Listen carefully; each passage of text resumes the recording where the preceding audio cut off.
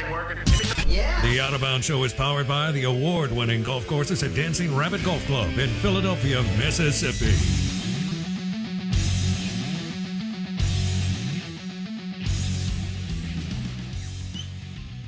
And your SEC Insider Hit this morning is brought to you by Blue Cross Blue Shield of Mississippi. It's good to be blue, the official healthcare provider of the Out of Bounds Show. Good morning. Welcome in. Hope you're doing well. Man, oh man, LSU escapes Fayetteville, Arkansas. We said they'd be hungover, and they were. And guess what? A win's a win. SEC, punched their ticket in year one. And we had people asking the question, will Brian Kelly fit at LSU? Because he had only coached in the Midwest. Well, so had Nick Saban, other than the Houston Oilers. And I think he kind of fit at LSU and has fit at Tuscaloosa, which is, the rural Sun Belt for the most part. So Brian Kelly is on fire at LSU. We welcome in LSU Saints insider Mike Detillier, Mike D, on the Yingling Lager guest line, WWL Radio TV New Orleans. And he joins us on ESPN 105.9 The Zone. Mike D, a win's a win. And the Tigers did what they needed to do when everything was going against them. And that's a sign of a good team, right?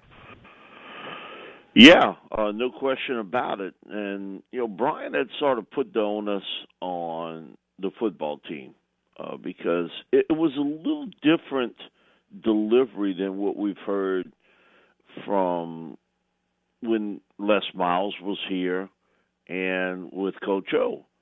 That it was always sort of, they took the approach, it's my responsibility to get them to play, to get them up, get them ready after a big win. Brian sort of threw this on the players that, hey, what's at stake. We are going to prepare you and give you the game plan. Now you go out and execute it. It was a little different take on it than what basically, people that have covered this team for a long time had heard from a head coach. He was basically saying, hey, it's your responsibility. I know I'm going to get you ready, and I'm going to give you a game plan, and you go out and do it. So I think what he's doing here is giving out some personal responsibility issues that, hey, it's up to you. You know what was at stake Saturday. And defensively, you really couldn't have asked for too much better of a game than how they played.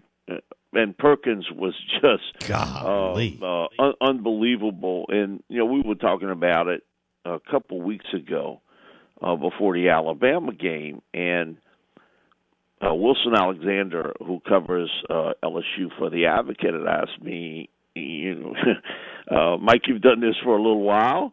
Have you seen a freshman like Harold Perkins? And I said, the only guy that I know that I could remember played at that level of impact was Honey Badger. Tyrann Mathieu, as a freshman, sort of tilted the field. I mean, they used him all over. And he was that type player.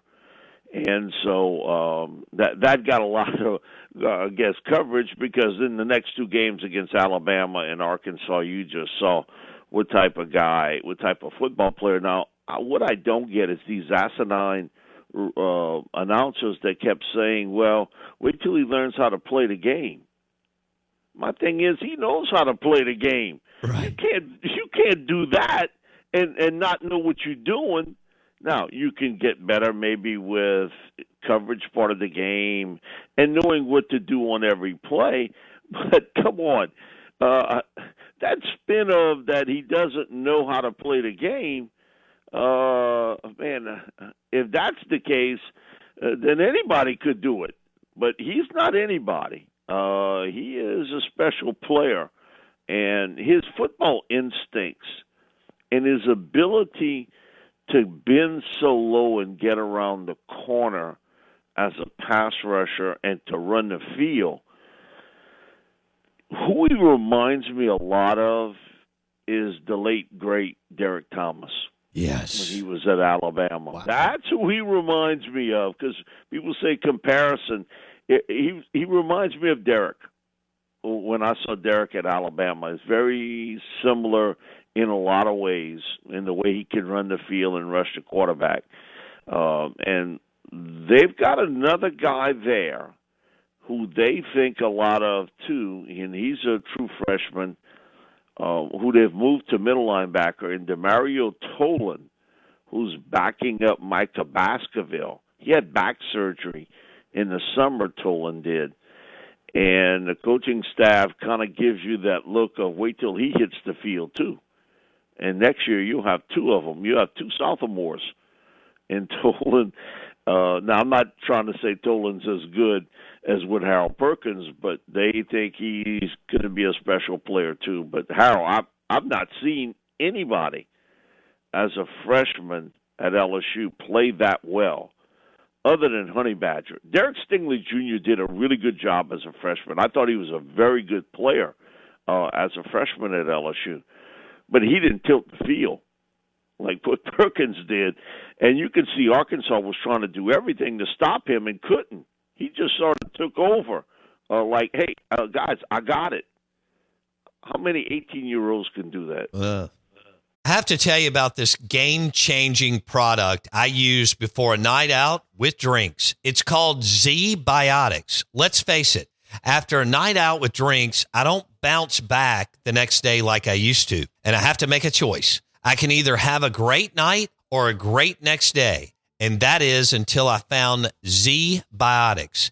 Every time I have a Z-Biotics before drinks, I notice a difference the next day. Even after a night out, I can confidently plan on hosting this show and being awesome without worry. Look, I won't lie. I was a bit on the fence about Z-Biotics initially, but then while hanging out with friends over cocktails, I gave it a shot. And believe me, it is the real deal. Go to zbiotics.com/OOB to get 15% off your first order when you use OOB at checkout. Remember to head to zbiotics.com/OOB and use the code OOB at checkout for 15% off. Thank you, Z-Biotics, for sponsoring this episode and our good times. He's a great player. All right, so why do you think this has worked so well so fast? Brian Kelly, he won everywhere. I think, Grand Valley or Central Michigan, and Cincinnati and Notre Dame and so on. He won everywhere, at every stop. Why? I understand he walked into a good situation. It's not like when you take over at Mississippi State or Ole Miss. And I know Ed let some things get away from him. But why has this worked so well so fast, Mike? Man, I wish I had a good answer for that. But he was able to blend talent that was here from the prior regime. And I thought the key part was getting into the transfer portal and rebuilding his secondary and his offensive line and the freshman players. That's the other thing that I'll point out.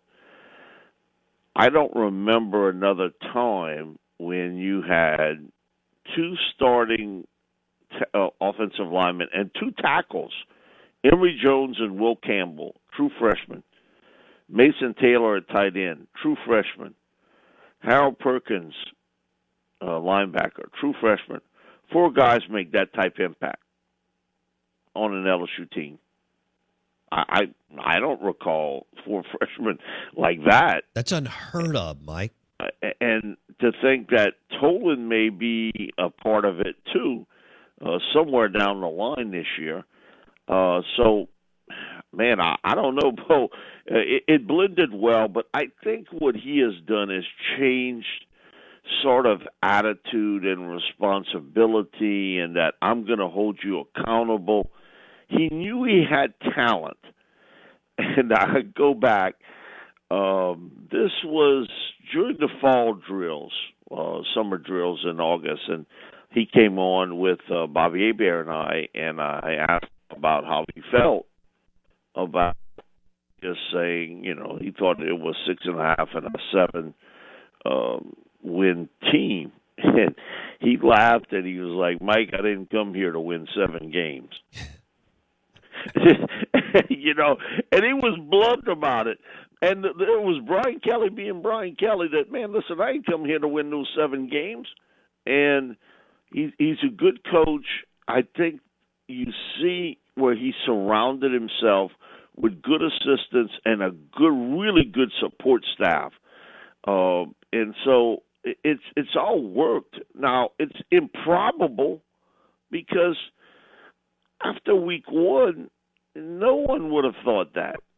They were all miscombobulated, this football team, against Florida State. You had breakdowns on the field on special teams. You didn't play particularly well on offense. And then you lose, arguably, your best defensive player in Mason Smith on, the third play of the game? Mm-hmm.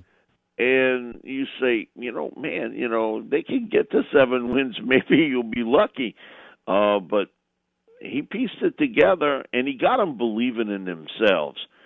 And he told, I guess it was a month ago we had him on, he said there comes a point for a head coach where you start believing in what we're teaching will work. And he said, I think that's the biggest thing for a football team. You start believing that we're going to put you in the best spot and we're going to give you the best opportunity to win. He said it happens to every coach for every team. There comes that moment. Was that moment maybe after the Tennessee game? Because this team has certainly turned the corner since. They got drilled that Saturday afternoon against Tennessee. I mean, they just got it every which way but loose. And afterwards, they played with a sense of confidence that I didn't know really they had. Yeah. And I'm not sure Brian knew they had. But, man, it clicked. And now, in a almost fairy tale type setting, you headed to Atlanta to play Georgia in the SEC championship game. Hey, Mike, so will you compare? You've witnessed both. Mike Detillier, LSU insider on the Yingling Lager guest line. Will you compare Saban taking over to Brian Kelly taking over? It's got some similarities, but it didn't happen as fast with Nick. You didn't see this cut. Now, I will say Nick probably didn't inherit, even though there was probably, for in that 40s range of players, he didn't inherit as much talent. When Nick came here, there wasn't a B.J. Ojolari and an Ali Gay and a Jaqueline Roy played terrific against Arkansas. A Micah Baskerville, a Jay Ward, that receiving core, which is, with the exception of one, Karen Lacey, it were all hangovers from the Coach O time frame. Their running backs, Josh Williams and John Emery and Armani Goodwin, those were all guys that were here before. He didn't inherit as much from Curly Holman as what Brian did, but it's a different world because you saw mass exodus, so to speak. But there are some similarities in that personal responsibility, and you're going to play as a team, and we're going to win. It's happened much quicker with Brian, but there are some similarities in how they handle things and how they do things and how they wanted to change the culture of what was around the team. And there was still almost remnants, Bo, of they were in the back of the limousine still waving to the crowd from 2019. I think that sort of hung over on this team. They were still basking in 2019. You got to let that go. You got to move on. And I've said this before, the hardest thing in life is handling success. It's not about failure. It's about handling any amount of success. Some people got a difficult time with it. And that's going to be interesting how Brian makes that twist now. Because now you've got some success, how you handle it. And I thought Saturday was a great example of you knew what was at stake. You didn't play particularly well. This was a big game for Arkansas. This was their bowl game to knock off LSU, and you came out with a win. I thought they handled that situation really well. And you're going to win a lot of different ways, okay, in football. You're going to win some games, you're going to win with your offense. Some games, it's all across the board. Some games you win with your defense, and that's what they did. So I think they handled it pretty well, really, really well. And you look at that schedule, if I'd have told you before the season, hey, Bo, guess what? LSU will be a 10-win team. You'd have said, Mike, it's your last time you on this program.